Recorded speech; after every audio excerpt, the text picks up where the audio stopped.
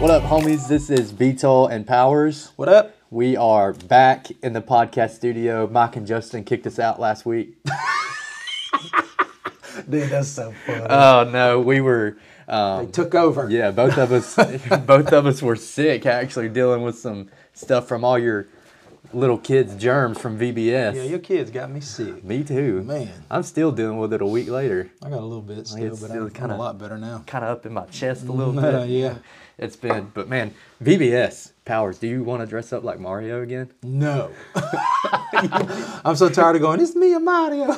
How many times did those kids get you to say that? Oh, I probably said it at least 150 times over the course of 4 or 5 days. Between that and for some reason, like, you got the It's a Me and Mario, and for some reason the children want to take their aggression out on me, and so high fives become like a punch fest. Like, they just want to hit my hand as hard as they can. And there was one kid, his name was, I'm not going to say his name, and he would come up and he would rub my hand and he would slap it. And right after he'd rub it like as hard as he can, he would come back from grandma's house with some cookies and just bam and hit my hand.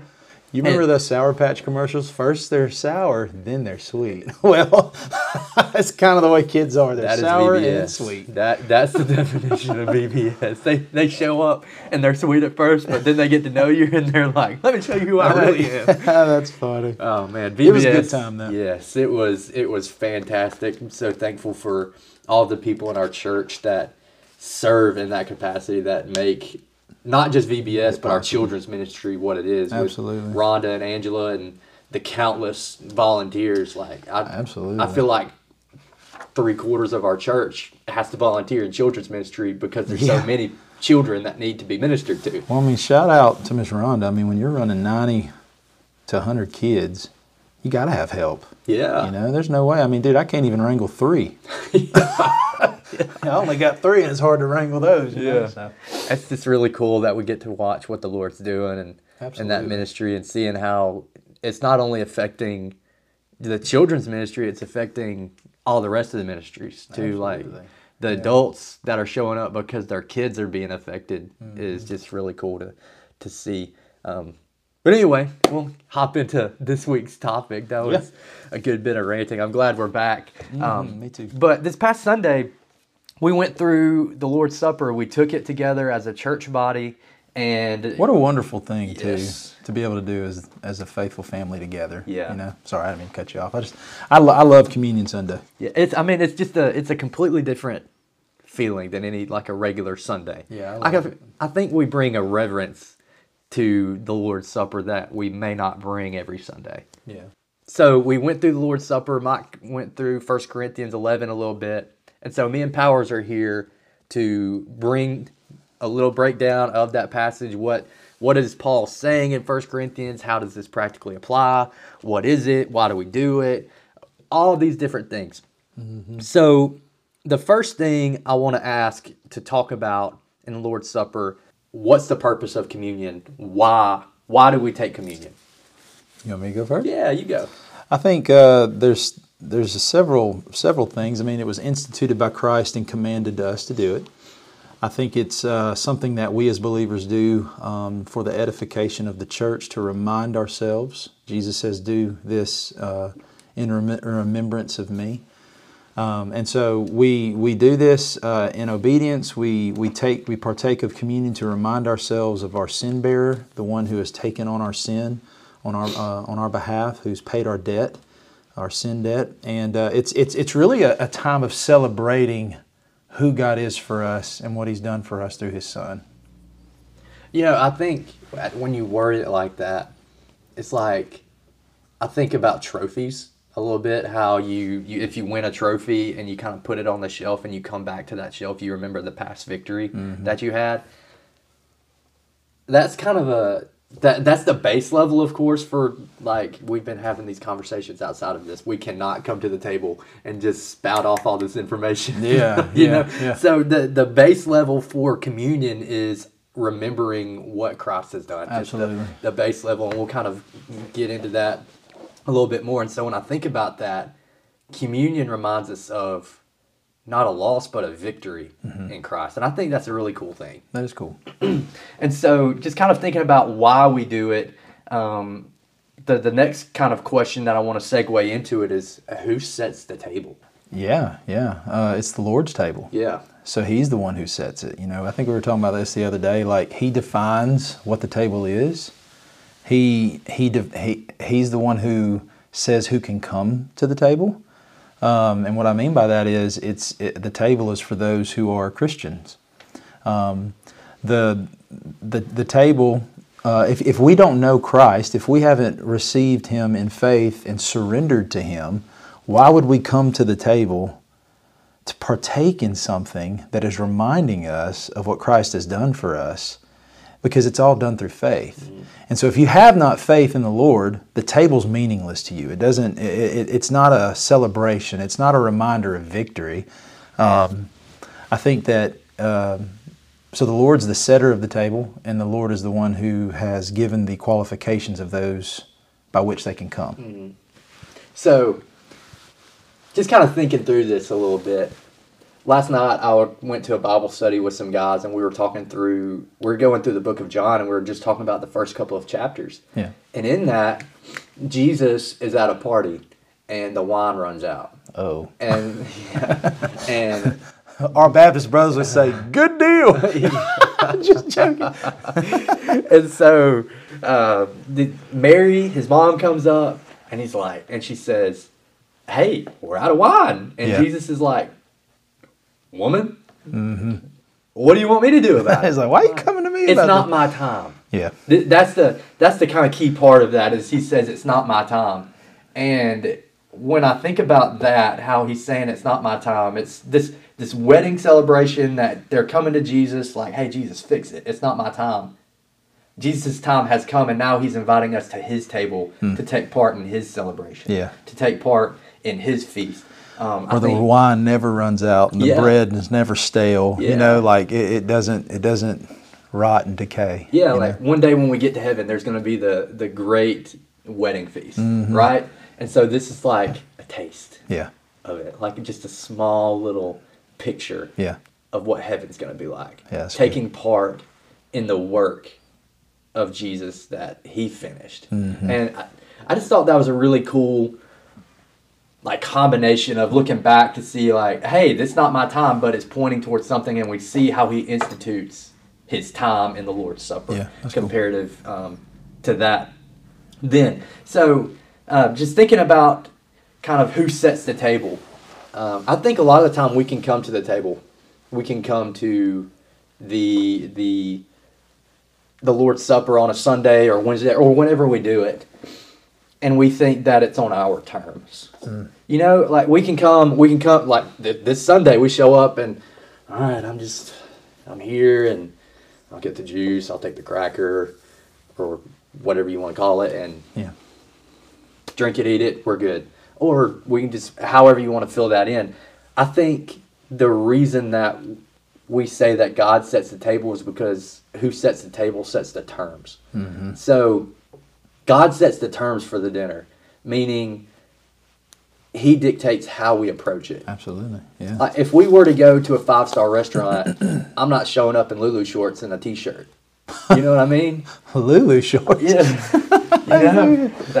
I'm not showing up in some athletic shorts and tennis shoes and a T-shirt to sit down and eat at a 5-star restaurant. Yeah. There are rules to approach the table to be able to sit down and dine, and that's why God sets the table, because he has something set up for us to be able to come. Yeah. And so we look at this passage in 1 Corinthians 11 where Paul is talking to these people in Corinth, and these people were goofy.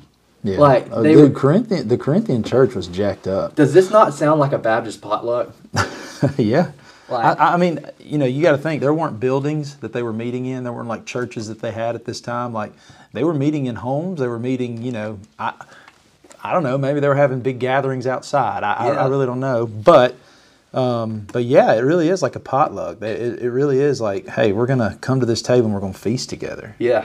And absolutely. So you just think about this passage and what Paul is saying, And it's so funny because you can see it in like just the Baptist point of view. Like we make jokes about Baptists. We are Baptists, so we can do that. It's like when you're in the family, you can make jokes about the family, right. but somebody outside of the family can't do it. That's right. That's right. We'll beat you up. Yeah. So these people were having these things where they were trying to have the Lord's Supper. They were attempting to, but they were doing it wrong. So people who were more well off, Mike touched this Sunday, people who were more well off would bring food where the poor people couldn't. And they were basically like, you only brought cups, you ain't eating? Yeah.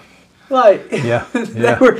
or you didn't bring anything, or you hardly brought anything, so that dictates how much you're going to eat. Yeah. And the Lord's Supper, it had nothing to do with that. And so Paul in this passage is kind of addressing, like, hey, eat your meal at home. Get full at home. He was saying that people were going and getting drunk when they were taking the Lord's Supper. Yeah, or they were showing up drunk. Yeah. You know, and not in their right mind too. I think there's some interpretation for it in that they're showing up drunk. They're showing up with irreverence to what this table of the Lord really signifies and what it means for us as believers. Yeah, so like as we're talking about God setting the table, we don't show up and say like, "Hey, you're not bringing anything you can't take." That's why he's talking to these people, because this is a ceremonial thing. It was a meal to sit down to remember the faithfulness of the Lord. That's right. And how are we to shun people away from remembering what God's done? Yes, there are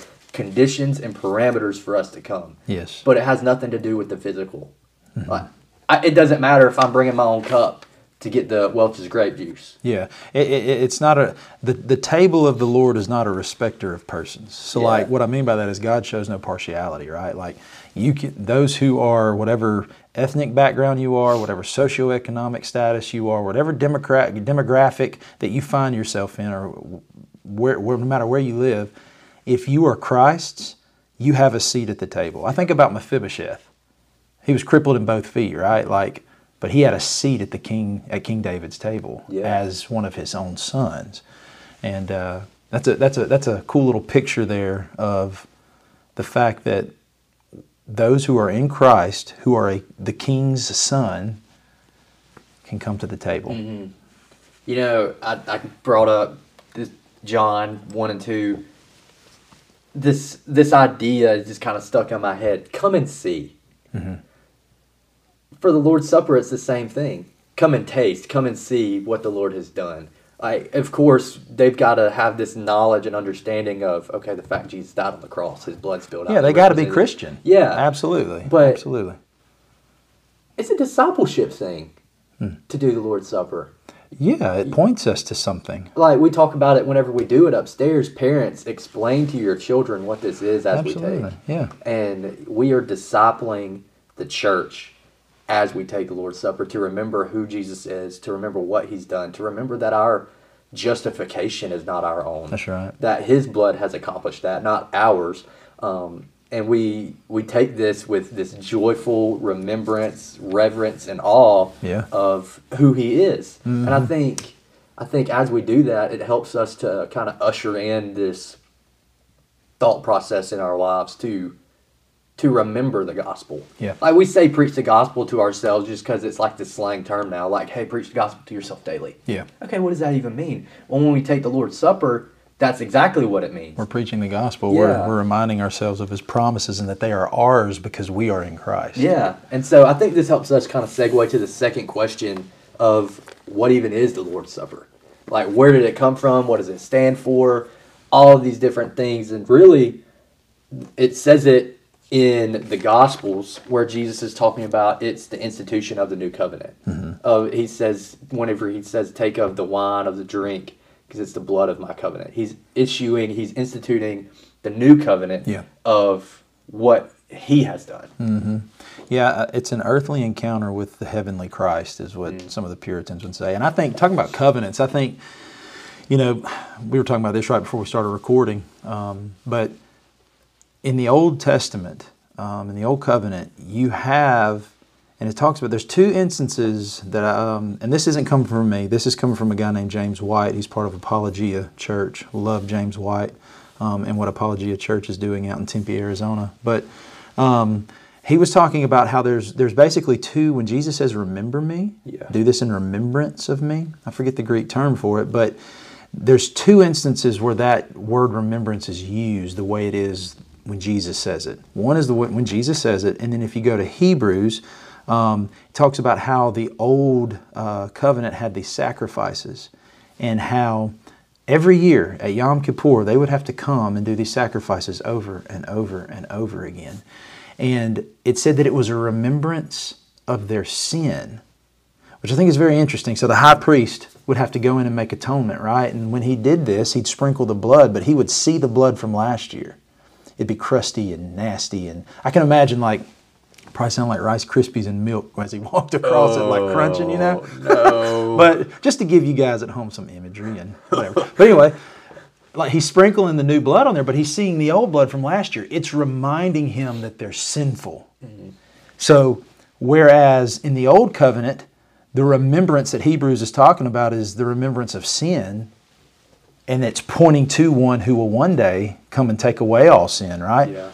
Now we're in the new covenant. We're looking back at what Christ has done and remembering not our sin, we're remembering our sin bearer. Mm-hmm. And I think that's a beautiful picture talking about the covenant. Like, what is the new covenant? It's that Christ's blood was shed on our behalf. And Hebrews talks about how the blood of bulls and rams and whatever never could take away sin. But Christ perfects those who come under His blood, right? And so it's a once for all sacrifice. Mm-hmm. And so I love that, because you've got both covenants there saying remember, one saying remember your sins, and this new covenant that Jesus instituted saying remember me, your sin bearer. Yeah. I think that's good. So you got the remember your sins and remember your sin bearer. That's kind of the first step in the Lord's Supper of what it is, what we do, how we take it. So remember Christ's body. Like whenever I'm taking the Lord's Supper and I'm remembering, I kind of imagine Jesus, His life, how He lived sinlessly, and all the things that He endured. And that's how I kind of think of His body, how the thing represents His body. The fact that God took on flesh and He perfected, how He fulfilled all of the things that we never could. Mm-hmm. And His body was beaten and broken on a cross. And then remembering my sin, like, oh man, Jesus died for that sin. That's why He was nailed to the cross. And then I think about, again, His blood. I remember His blood and the fact that it covers me. Mm-hmm. You mentioned how they used to do it, the old blood would be there. Yeah. Like, blood doesn't just wash away real easy once it dries, right? And so when we're covered by the blood of Jesus, it's not something that's washed away, right? In fact, it covers everything else. That's right. And so we remember who Jesus is, what He's done, and we remember that we're sinners. And so I kind of think like the next step is that reflection. Like, I guess that's kind of part of the same thing. Reflecting on, man, like how deep of a sinner I am. Mm-hmm. This is just me walking through my process. Whenever I take the Lord's Supper, I reflect of just how often, how much I sin. Yeah. Lord's Supper Sundays, or whenever we take it, a lot of the time it just slaps me in the face, because there's times that I'm just not dealing with the sin in my life. Yeah. And I'm just kind of going through the motions. And so I sit down and I know I can't take the Lord's Supper without dealing with it. Yeah. And so I just have a moment sitting in the pew just like, God, forgive me. I've just been so terrible and sinned against you time and time and time again. And I just think about the pain that Jesus endured and how He took God's wrath for me. Yeah. And I think about, am I trying to, in my mind, like just again, walking through the process, am I wasting what Christ has done? And again, Christ's blood is never wasted. Yeah, absolutely. And so it's just that kind of reflection and reminder of who He is. And then again, the last point that I kind of get to is repentance. Mm-hmm. Like at the end of it, before I take, you always sing that song, "There is a fountain filled with blood." I don't know if it's the key or whatever. It just kind of gets me in this like solemn like remembrance and all this stuff. And so I'm listening to that song and hearing of what Jesus did and the fact that His blood covers me. I'm just, Jesus, forgive me. Yeah. Lord, forgive me. I turn from my sin. I look to my Savior. God, I'm tired of running down the hill. I'm ready to get to you. I want to do life with you. Because when we're living in sin, I mentioned this last night. When we're living in sin, when we're outside of the will of God, we're doing life on our own. Yeah. And when you repent and you turn and you restore a relationship with God in that way, you're not doing life on your own anymore. So when you're unrepentant, you're under your own power. And you're dealing with your own consequences, and you're doing it on. Now, I'm not saying that God just is like done, like, hey, you're out of here. But Yeah. I am saying that we make life a lot harder on ourselves when we're unrepentant. And so when we take the absolutely. Lord's Supper, it's restoring relationship, Yes. right? Yes. And I think, more than just it's an act of remembrance, it's a work of sanctification in our life. Yeah. Like, if we only have this view of the Lord's Supper as, well, I'm just going to remember what Christ has done, and we should remember what Christ has done, but if we have this view of I'm only going to remember what He's done, and we don't view it as this work of the Holy Spirit in our life unto our sanctification, which sanctification just means that we're being made more into the image of Jesus. We look more like Him in the way we think, in the way we live our life. We follow the law of God. Like we are being sanctified and set apart in this world. If we look at communion as just only cold remembrance and not sanctification through the work of the Holy Spirit, then I think that communion can be a dry, ritualistic act. Yeah. But like you were saying, though, when we partake, I do that too. Like I reflect over the things in my life. I reflect over my sin, and then I remind myself of my sin bearer, and I come to the table with joy and with gladness and with thankfulness in heart because of what He's done on my behalf. It's molding me. It's kind of like the idea in the Old Testament they talk about where heating up metal in the dross and things like it's like this process that's going on where the Lord is heating us up. He's removing things in us, and the table, coming to the table, facilitates that. Yeah. And so I think it's very, very, very important that we think of coming to the table in terms of also this is for my good and for my sanctification as a believer.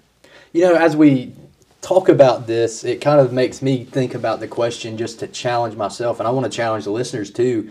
Does the way I live reflect a reverence or remembrance on what Christ has done? Right? I think when we come to take the Lord's Supper, it helps us to evaluate these things. And so I ask the question, does the way I live reflect a reverence or remembrance on what Christ has done? Because if I'm only thinking about where my feet are, and I'm not thinking about having a heavenly perspective on things, I'm really probably not remembering Jesus, right? How am I showing the world that I'm dedicated to the gospel? Yeah. How am I showing the world that Jesus is my King? Do I serve the President of the United States, or do I serve Jesus Christ, right? Who is my King? Who is ruling over me? Who am I following after? And am I showing the world who He is and what He's done and what I do and the way that I live? And I just think that when we take the Lord's Supper, it challenges me. And I think just kind of practically it should challenge all of us Absolutely. to think about that. Yes, I think that, and so the question comes into play, because the Scripture never gives us a mandate on how often we should do it. Like I can't find a verse, and somebody may be able to come to me and say, no, you can, but how often you should do it. It just says, as often as you do this, do it in remembrance of me. But if what you're describing takes place in your heart, and in my heart, when we take communion, and it's a work of sanctification, it's a work of the Spirit in our life as we partake, would we not think that we should do this as often as we can? Yeah. Like I said, there's no mandate in Scripture. We got somebody outside talking. Don't know if you can hear them. But it gives a mandate. It doesn't give a mandate on how often. But if that's what takes place in our heart when we take communion, why wouldn't we partake more than maybe the typical Baptist church does. You know, Yeah. I wasn't planning on going there, but like I just wonder, is it worth doing more than 3 or 4 times a year? Yeah. And I don't think it's sinful not to do it necessarily more than 3 or 4 times a year. But if what we are describing takes place in our heart and our minds as we partake, man, I think that it's one of the greatest works of sanctification in our hearts. Yeah. Do you have to take the Lord's Supper only at church? That is a question that I am not sure of. I would think that you do it communally. So I would think that by the way it's done, maybe not. Could you say? I Like know not, that maybe was just not, an off the wall maybe question. not in the church house per se. Like it doesn't have to happen in the church house. So my question I want to kind of add on top of that is like, can you do it with your family?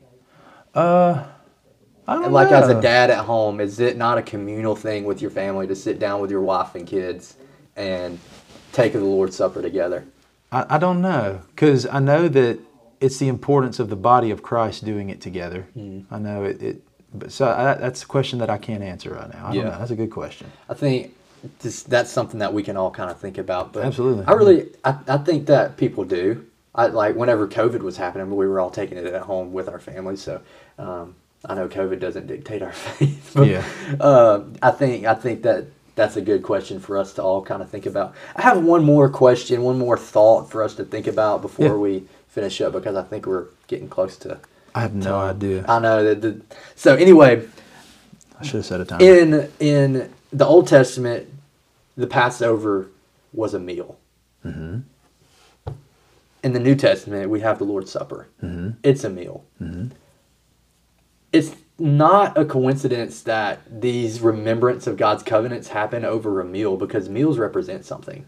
You're coming to the table. It represents community. It represents family. It represents Fellowship. intimacy, friendships, hospitality, Yeah. slowing down, Yeah. like all of these different things. And so I think whenever it's like instituted as a meal, it's a challenge for us to slow down. Yeah. And we call it communion. Like have community with God, right? Yeah.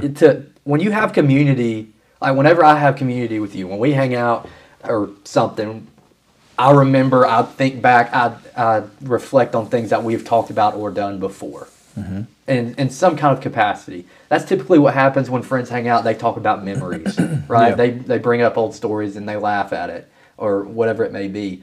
So for us, just a point I want to make is the fact that this is another thing over a meal, and we have a seat at the table. It's a call. It's a encouragement to have community with God. Yeah, and community with one another. Yeah. Like, I think that doing the Lord, and this is why I say I'm not sure if we should do it only in our homes versus together with the church, because one of the things that takes place in a believer when we receive the Lord's Supper is that it also bonds the mutual love one for another.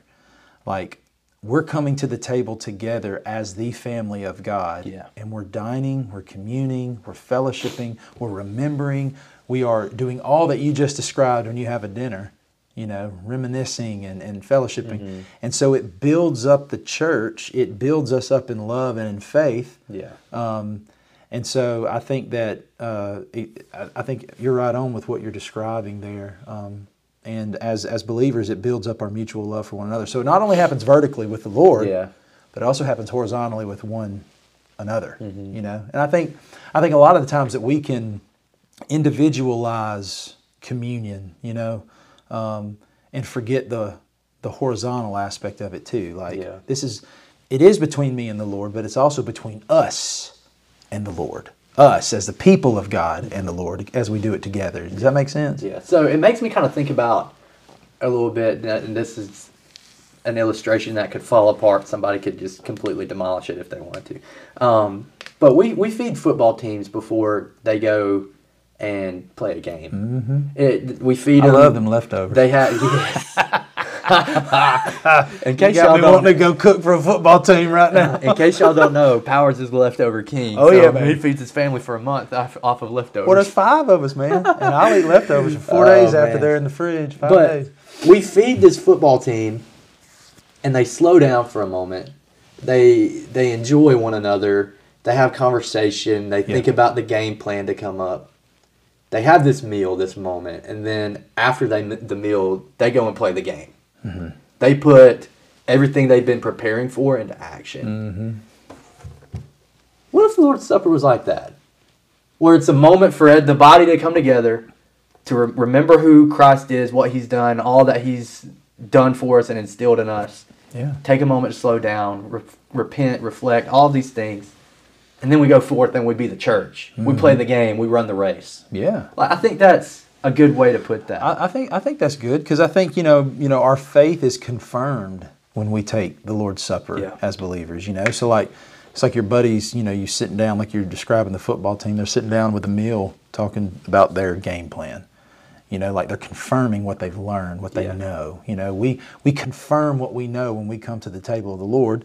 And what we receive by hand, the bread and the juice, we're also spiritually receiving nourishment from Christ. He is the bread of life. He says in John, unless you eat of my flesh and drink of my blood, you have no part with me. Now, we in no way believe like what the Catholic Church believes on that, right? Yeah, like transubstantiation. I ain't no vampire. We don't believe that. But I think it binds the faithful, those who are in Christ, to be loyal and grateful to God. Kind of like what you're saying, like we're coming together, we're binding ourselves, we're remembering the game plan, we're remembering what Christ has done for us, or with the football analogy, what Coach has taught us, what we've learned.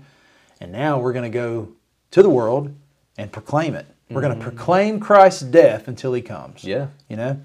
So I think all of that takes place and makes communion one of the most intimate settings to have as the body of Christ together, but also individually with the Lord. Mm-hmm. That's good. Well, cool. This has been a really good conversation. It has been. I think we could have talked for another hour, however long this was. But I think if we could give you one thing, what Powers just said, go and proclaim Christ to the nations. Absolutely. That's what we take out of the Lord's Supper. Go and proclaim Christ. Thanks you guys for listening to us this week. And if you've enjoyed this podcast, leave us a review. Yeah, give us a like or thumbs up, or whatever it is. Share on Facebook or wherever you are on social media. We post it on the Student Ministries Instagram and on our church's Facebook. Share it with your friends, anybody who may need to hear it. We thank you guys for listening. We can't wait to see you Sunday. Peace. Holla.